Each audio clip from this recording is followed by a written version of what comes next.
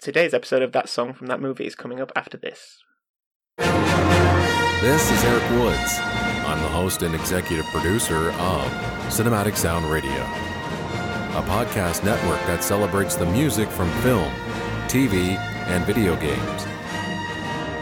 We feature some of the greatest music to ever grace the small and big screen, from as far back as the classics of the 30s, 40s, and 50s.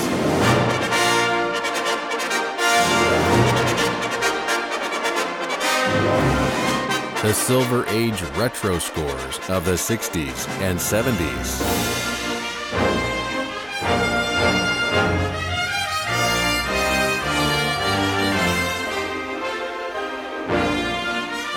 And all the way through to the 80s, 90s, and the modern day classics of the 21st century.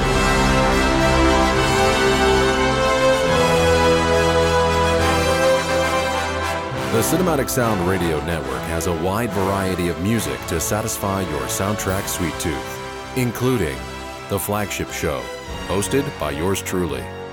Take a journey into the film, TV, and video game music of the past in the archive, or find rare and hard-to-find recordings with obscure scores. David Casina interviews some of your favorite composers in Composer Conversations. Discover the music of Japanese animation in the Anime Spectacular Show. Listen to a diverse range of scores, old and new, on Filmic. Soundtrack Alley offers a deep analysis of a single film and score. We play some of your favorite video game music on the one-up beat, and celebrate music from horror films with Scored to Death Radio. So that's Cinematic Sound Radio. Find us through your favorite podcatcher and at cinematicsound.net.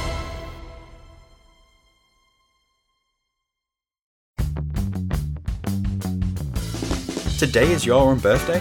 What are the chances? Okay, well, let's celebrate that then. Let's celebrate your own birthday with a cup of tea and part 2 of our look at Alice in Wonderland on today's That Song from That Movie.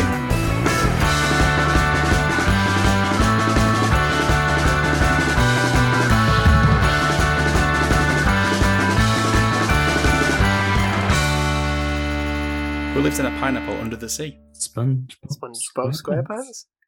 Yeah, you seem very confused by that. Well, I've never got one right before, so... Thank you for joining That Song from That Movie, the journey through the very best and worst of movie songs. I am your curiouser and curiouser host, Dietrich, and today we're joined by, careful, he's stark raving mad, Alex. Yep. Be careful. Just be careful, yeah, just be careful. Even listening to me can cause a form of madness within yourself, so just be careful. I must remember to put those warnings on at the beginning of the episode. Yeah, definitely. We can't get in trouble about that again.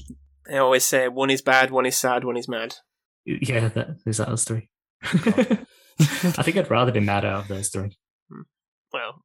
Unless it's bad like, like the Michael Jackson. But not in the way that he was bad, but in the song. Yeah, that type of bad. Moving on. Okay, and he's tired of being only 3 inches tall, Ben. Still waiting on that growth spurt. My mum says any year now. Apparently 30s is where it really happens. That's when you get that growth spurt. Really kicks in. Yeah.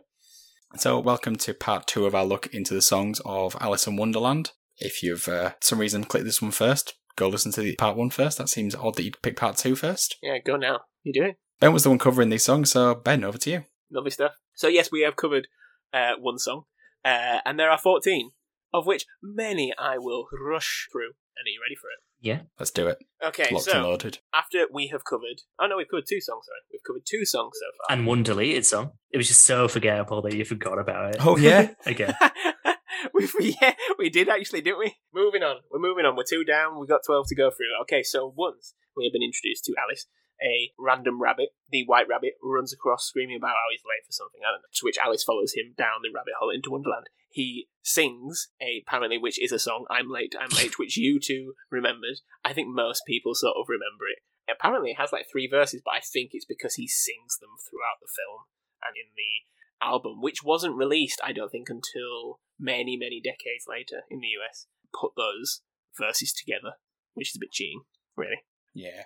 Anything to say? No? Fantastic. Okay, so we're then gifted various segments, and as we've said, Alice in Wonderland is incredibly a segmented film. We have various run-ins with random residents of the land.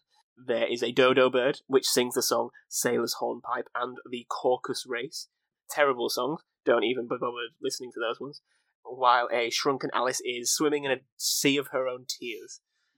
Nothing is memorable here.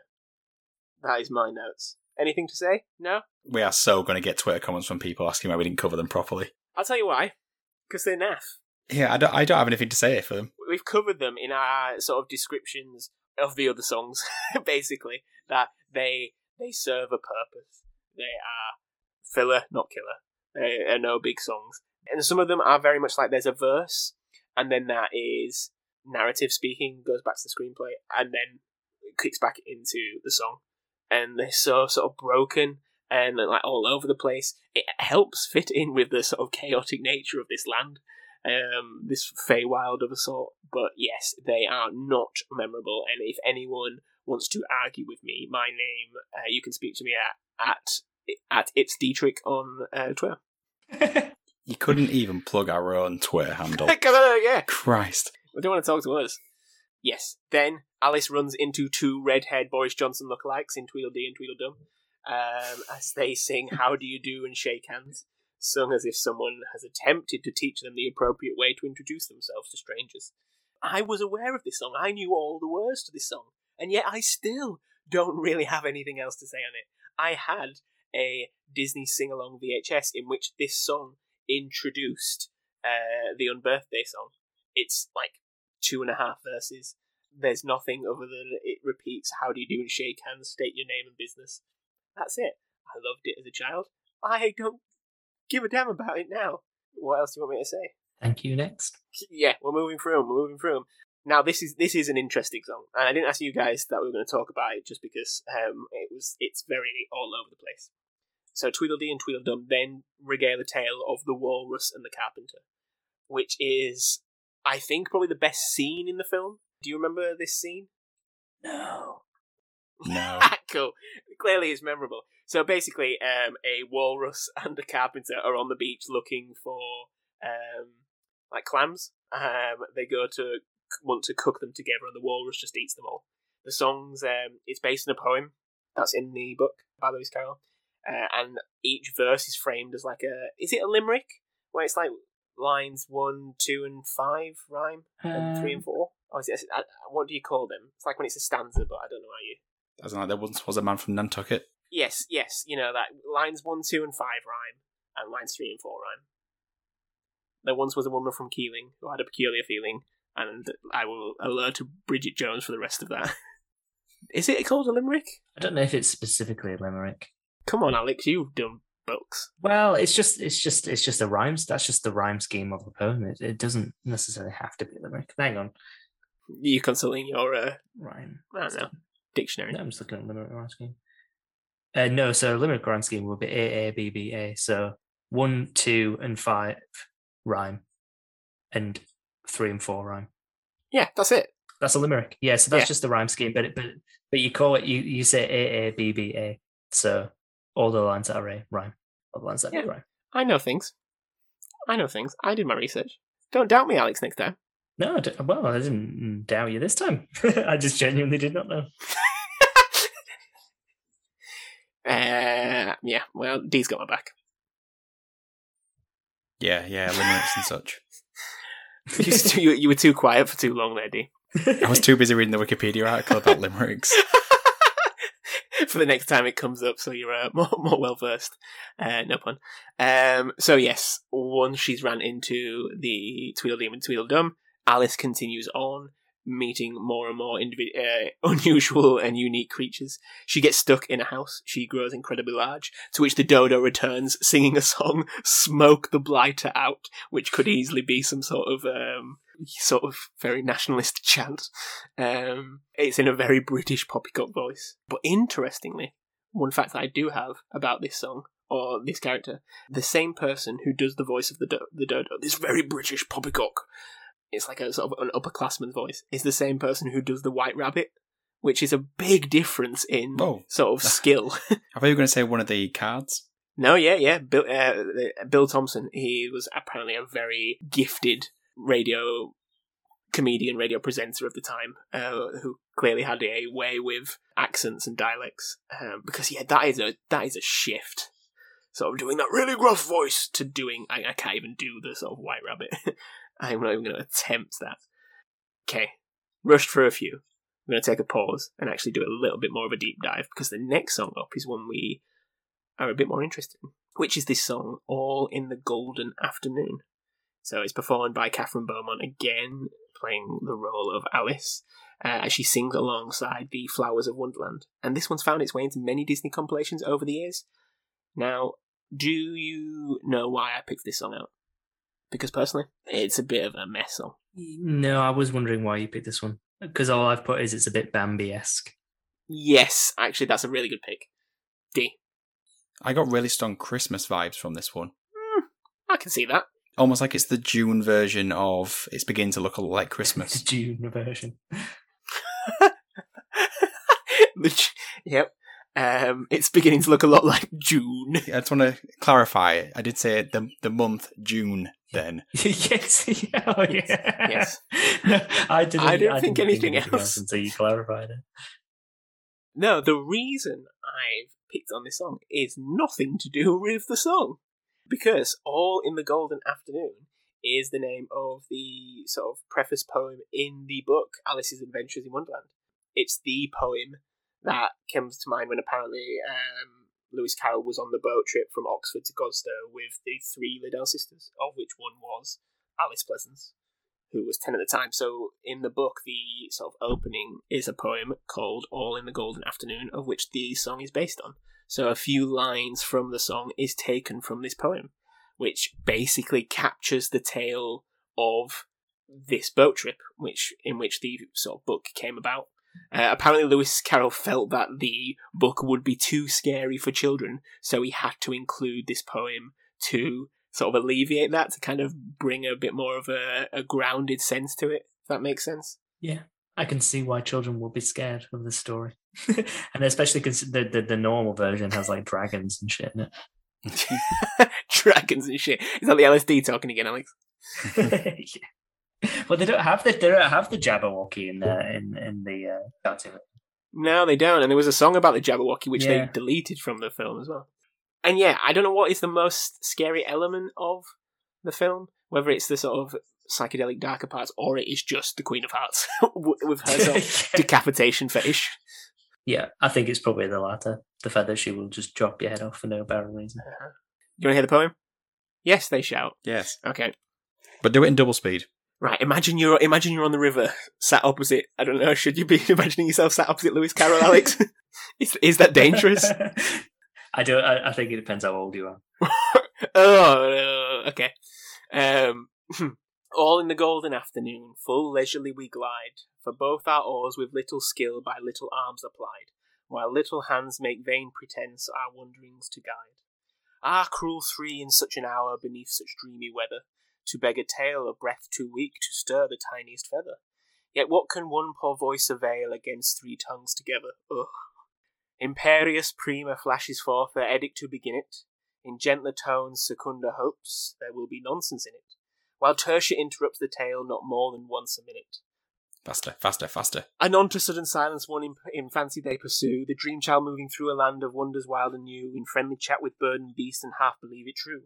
And ever as the story drained the wells of fancy dry, and faintly strove that weary one to put the subject by, the rest next time, it is next time, the happy voices cry. Thus grew the tale of Wonderland, thus slowly one by one, its quaint events were hammered out, and now the tale is done, and home we steer a merry crew beneath the setting sun. Alice, a childish story take, and with a gentle hand, lay it where childhood's dreams are twined in memory's mystic band, like pilgrims withered wreath of flowers plucked in far-off land. Now do it, Gilbert and Sullivan. There was a very modern of a modern Major General, and so on. So it's kind of like a preface to the story then, isn't it? It is, that's exactly what it is. It's a preface. You know, it's like, oh, don't worry, it's not real, kids. That's what. But Lewis is coming out to get you. Yeah, the monsters in the story are not real. yeah. But behind the page. But the one on the boat. You don't want that last page to close. Okay, anything else you want to say about I think you said it all. that? I have said plenty and need a drink of water. Okay, and back to the story. Skipping forward over many more boring songs. The caterpillar does his ow, which is how I pronounce A-E-I-O-U, I think. Have you not seen that video on YouTube? A guy who could just let them out and he just says, how do you pronounce it together? It's just a oh. Apparently the Cheshire Cat sings a song called 'Twas Brillig, which he does, which is, again, insignificant, inconsequential, although the Cheshire Cat is a fantastic character. So then we get into what is, in my opinion, the best song, the most notable song, even though you guys did not remember it, which is the Unbirthday song, performed in the film by the Mad Hatter and the March Hare. Before I give some factoids, what do you guys think of this one? So I think this is it's a fun song, and it's a bit of an earworm as far as I'm concerned. I think what I enjoy most about this song is how, despite us, the audience, knowing this is a fully scripted and rehearsed song, it retains that sort of chaotic energy of improvisation. Yeah. And it carries it all the way through to the end of the song. It genuinely feels like the March Hare and the Mad Hatter are just riffing on the concept of an unbirthday that they've just been given by the audience to try to figure out. Yes. Yeah, it just really feels like it's made up on the spot, and that's a credit to whoever wrote this song and the way it was performed. Yeah, I completely agree.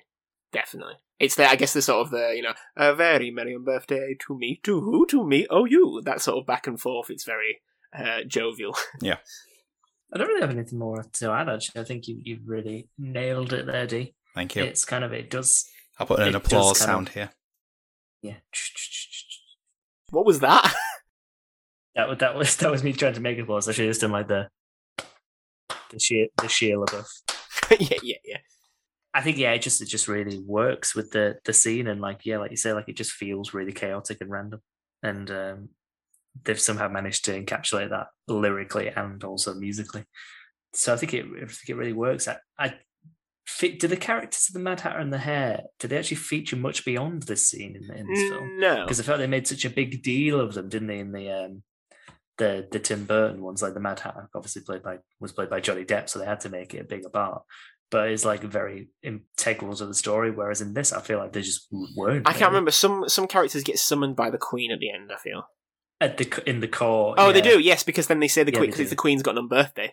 But in general, like I say, it's that sequential element of the film, which I guess Imagine is like the books, in that it's just kind of like every page is kind of a different story, which fits with how Lewis Carroll told the stories, I guess, in just sort of fits and starts. And I guess Alice in Wonderland, the Tim Burton version, is trying to make it a narrative with kind of the 3-act structure, which to me doesn't work. I really enjoy the part at the end where the dormouse floats down with a little umbrella into the cup, and then they put a lid on the cup. The dormouse is fantastic. Question here, guys. Where does the phrase "mad as a hatter" come from? Oh, it comes from the lining of inside of hats was made of like lead or something, and it used to send people crazy. I think it was mercury, yeah. Mercury, it might be mercury, and it used to send, they used to think it might make people mad, which it probably did because it's poisonous. Yep. Yeah. I think hatters, I guess, the sort of frequent exposure to it, they would often go a bit insane. But Lewis Carroll seems to have sort of coined the term Mad Hatter and trademarked it patent pending. I don't know much history around the March Hare. No idea. I don't know what that means. Scottish? Scottish? I don't know that either. Well, we've all got an birthday. I like the concept. I just think it's a very sort of, I don't know how you describe it, but I don't know. It's just as an event, a term, what it means. I think it's just quite interesting and very fitting to the world and the sort of lightheartedness. I just find it enjoyable, as stupid as it is, because that's a lot of presents. So apparently, March Hare weirdly comes from the phrase "as mad as a March Hare." Oh, makes sense. Yeah, he was onto something, this Lewis Carroll. You know what he's doing.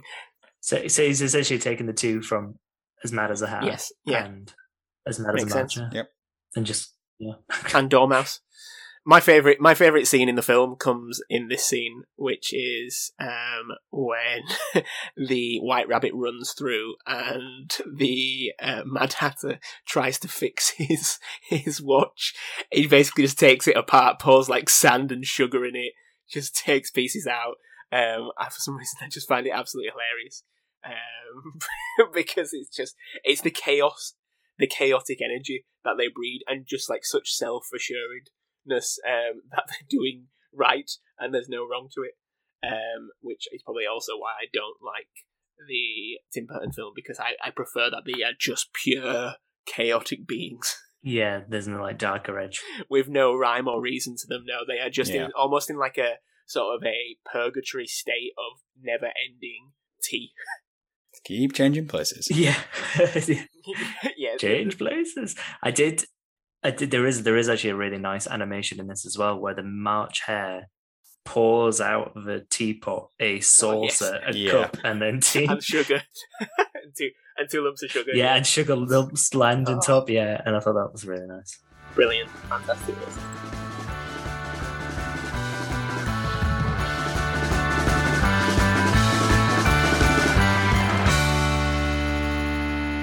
American listeners, this one's for you. Stamps.com has been an indispensable tool for nearly 1 million businesses. Stamps.com brings the services of the US Postal Service and UPS shipping right to your computer. Whether you're an office sending invoices, a side hustle Etsy shop, or a full-blown warehouse shipping out orders, Stamps.com will make your life easier. All you need is a computer and a standard printer. No special supplies or equipment. Within minutes you're up and running, printing official postage for any letter, any package, anywhere you want to send. And you'll get exclusive discounts on postage from USPS and UPS. Once your mail is ready, just schedule a pickup or drop off. No traffic, no lines. Cut the confusion out of shopping. With Stamps.com's new Rate Advisor tool, you can compare shipping rates and timelines to easily find the best option. Save time and money with Stamps.com. There's no risk, and with the promo code POD, you'll get a special offer that includes 4-week free trial plus free postage and a digital scale. No long-term commitments or contracts. Just go to Stamps.com. Click on the microphone at the top of the homepage and type in POD. That's Stamps.com. Promo code POD. Stamps.com. Never go back to the post office again. We're flying through. There's only 2 more songs. The next one's called Very Good Advice, which is a song sung by Alice. It's kind of this moment where she realises, oh shit, maybe I'm not going to get out of here. Which she thinks of for all of like 2.5 verses. And then she's back to her confidence. There's nothing, again, it's a completely meh, dull song. I feel this could have been a moment where they fit in something, bigger. There's a bit more of an emotion to be played with, whereas the film has very little emotion, because there feels like there's no stakes. Like, the connection through it is just she's chasing the White Rabbit. There's nothing else, really. It's just this kind of is that I might not get home. There could have been an element, maybe fixing it more to the Wizard of Oz connections, that I feel could have had a better song, could have had something of more substance. But it's not. It's pants. It's absolutely pants. And then it finishes, we bookend the songs of Alice in Wonderland with the song, We're Painting the Roses Red, which is, again... Is this the last song of the film? It's the last song, yeah, there's no... Oh, it just ends on the same note as it's kind of hit all the way through. I mean, it's a song in which Alice stumbles upon 3 playing cards painting the roses of the Queen of Hearts red because they accidentally planted white ones. And she does not like that. And we all know what will happen to those she does not like. What do you guys think? Well, it's obviously, as proud Yorkshireman, it's quite painful to watch them paint white roses red. Yep, I've written in my notes too. So that was my main takeaway. The second one was it felt like they were trying, and I mentioned Dumbo earlier, but it felt like this turns into like a stripped down version of Elephants on Parade at the end. So I don't know if that's kind of what they were going for. It's not as weirdly in what this film is and kind of what they've done throughout it. It doesn't hit the same psychedelic craziness that Elephants on Parade does actually, which I think is a bit of a misstep, because I feel like if they were going for it, they should have taken it further. But I kind of enjoyed the scene. I kind of enjoyed them throw it. I mean, they somehow managed to launch the buckets of paint onto the tree, but none of the paint goes on the tree. Or on Alice. Or Alice, or anywhere. And as well, she should look like Carrie by the end of this scene. Well, there was sort of a dark moment where one of the guards says, like, chop off the head and just, like, stripes the red paint across the neck, which I thought was maybe a bit risque in a children's film. But yes, it's there. She'd raise a fuss and each of us would quickly lose his head. Yeah. So I kind of enjoyed watching the scene back just for that. But yeah, I felt like they could have taken it further if they were trying to kind of put it on a level with something like Elephants on Parade, which it felt to me like they were doing towards the end of the song. I also did get quite strong Elephants on Parade vibes from this song, but I also, stronger than that, I've got a golden ticket from Willy Wonka. Yeah, I'm on that line of thought. Like, it seems to be the exact same sort of bounce to the song.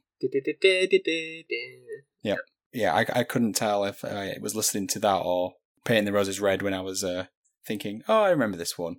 Do you remember this song? Or do you actually just remember a completely different song from a completely different movie? Yes, no, I'm going with that line of thought, definitely. Something I learned was that the original book, apparently Queen Victoria was a huge fan of, whereas I'm pretty sure the Queen of Hearts is her. Yeah, I think so. Visually, definitely so. That makes sense. Yeah, it's just, I don't know the connection.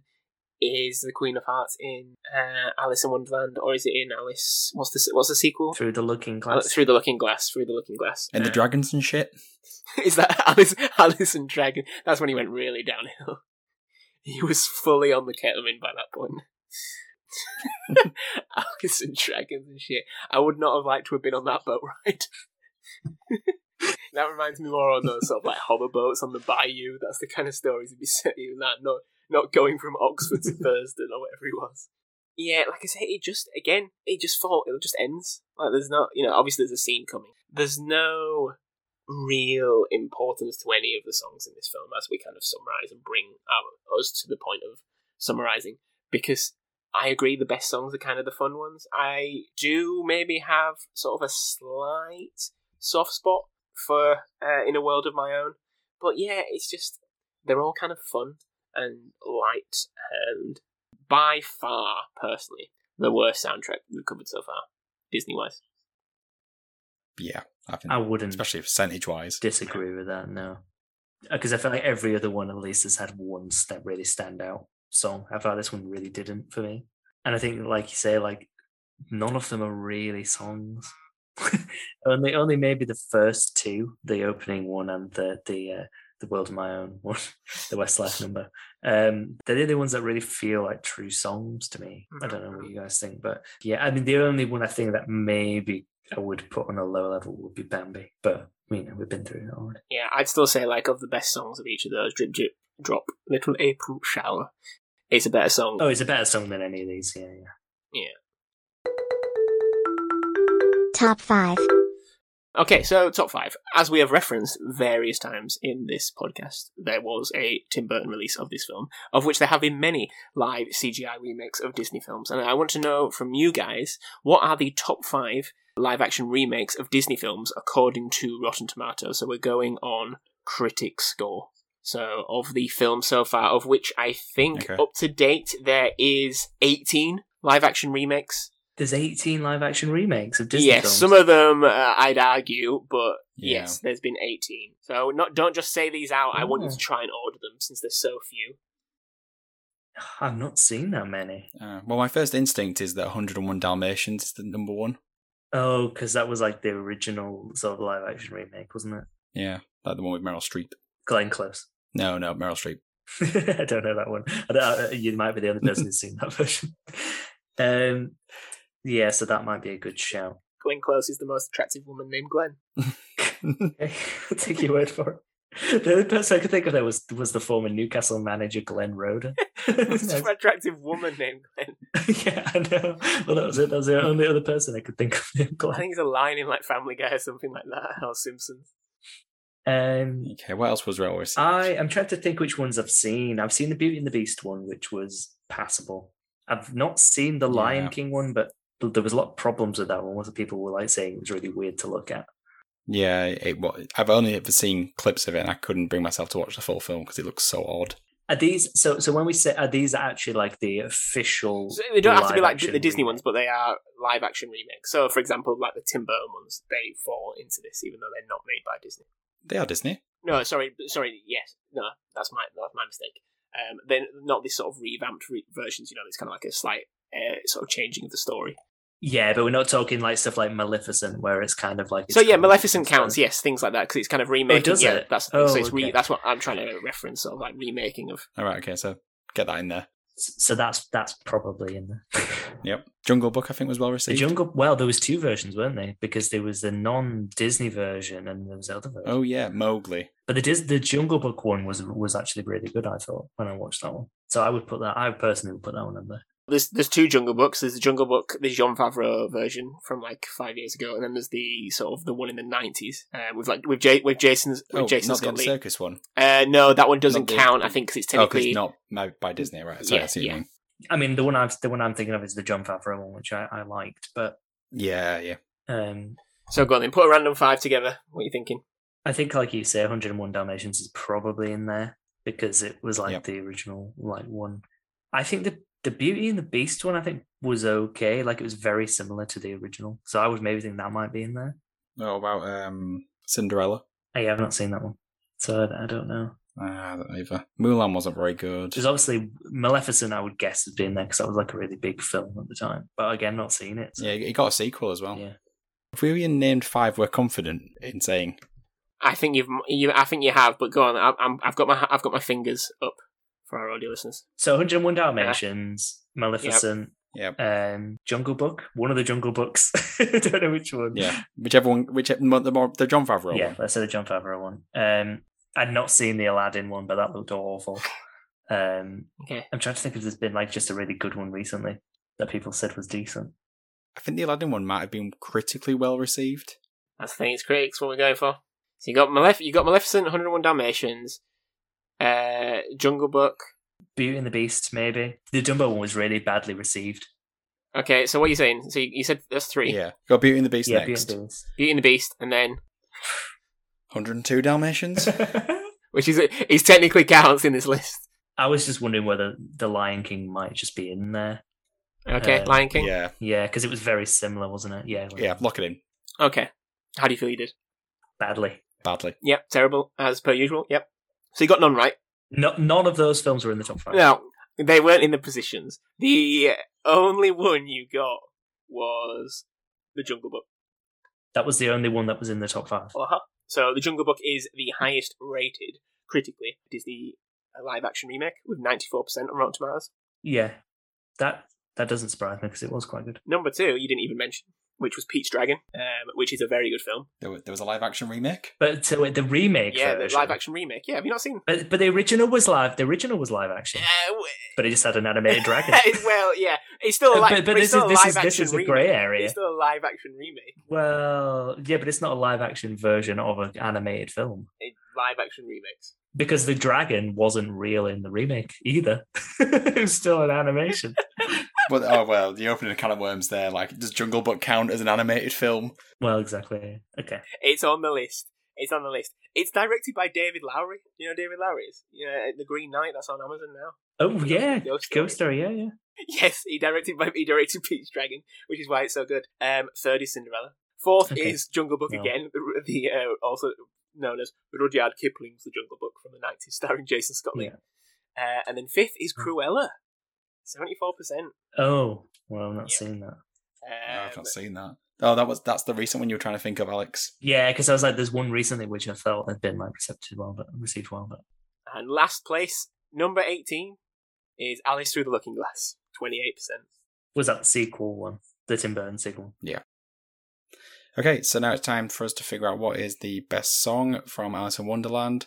A lot of them are crap, so this is going to be quite easy. Alex, go. Probably the Unbirthday song, but the In a World of My Own was better than I remembered because I didn't remember it.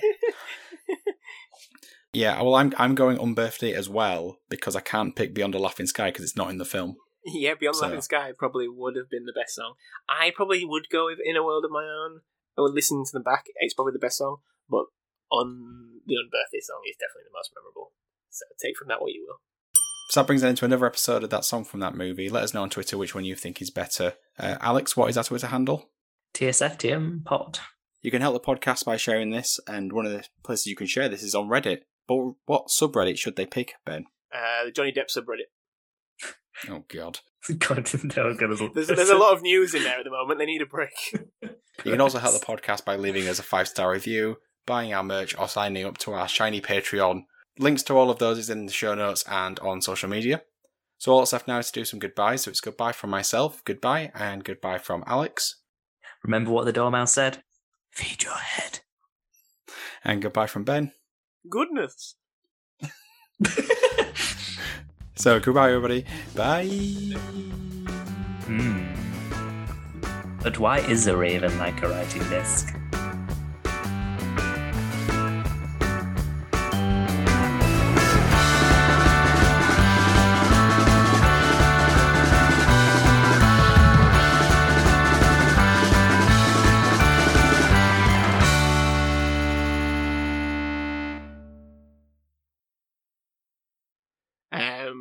Depending on how we're doing for time, I can read this poem. How long is it? 1, 2, 3, 4, 5, 6, 7. It's 7 verses. Seven verses?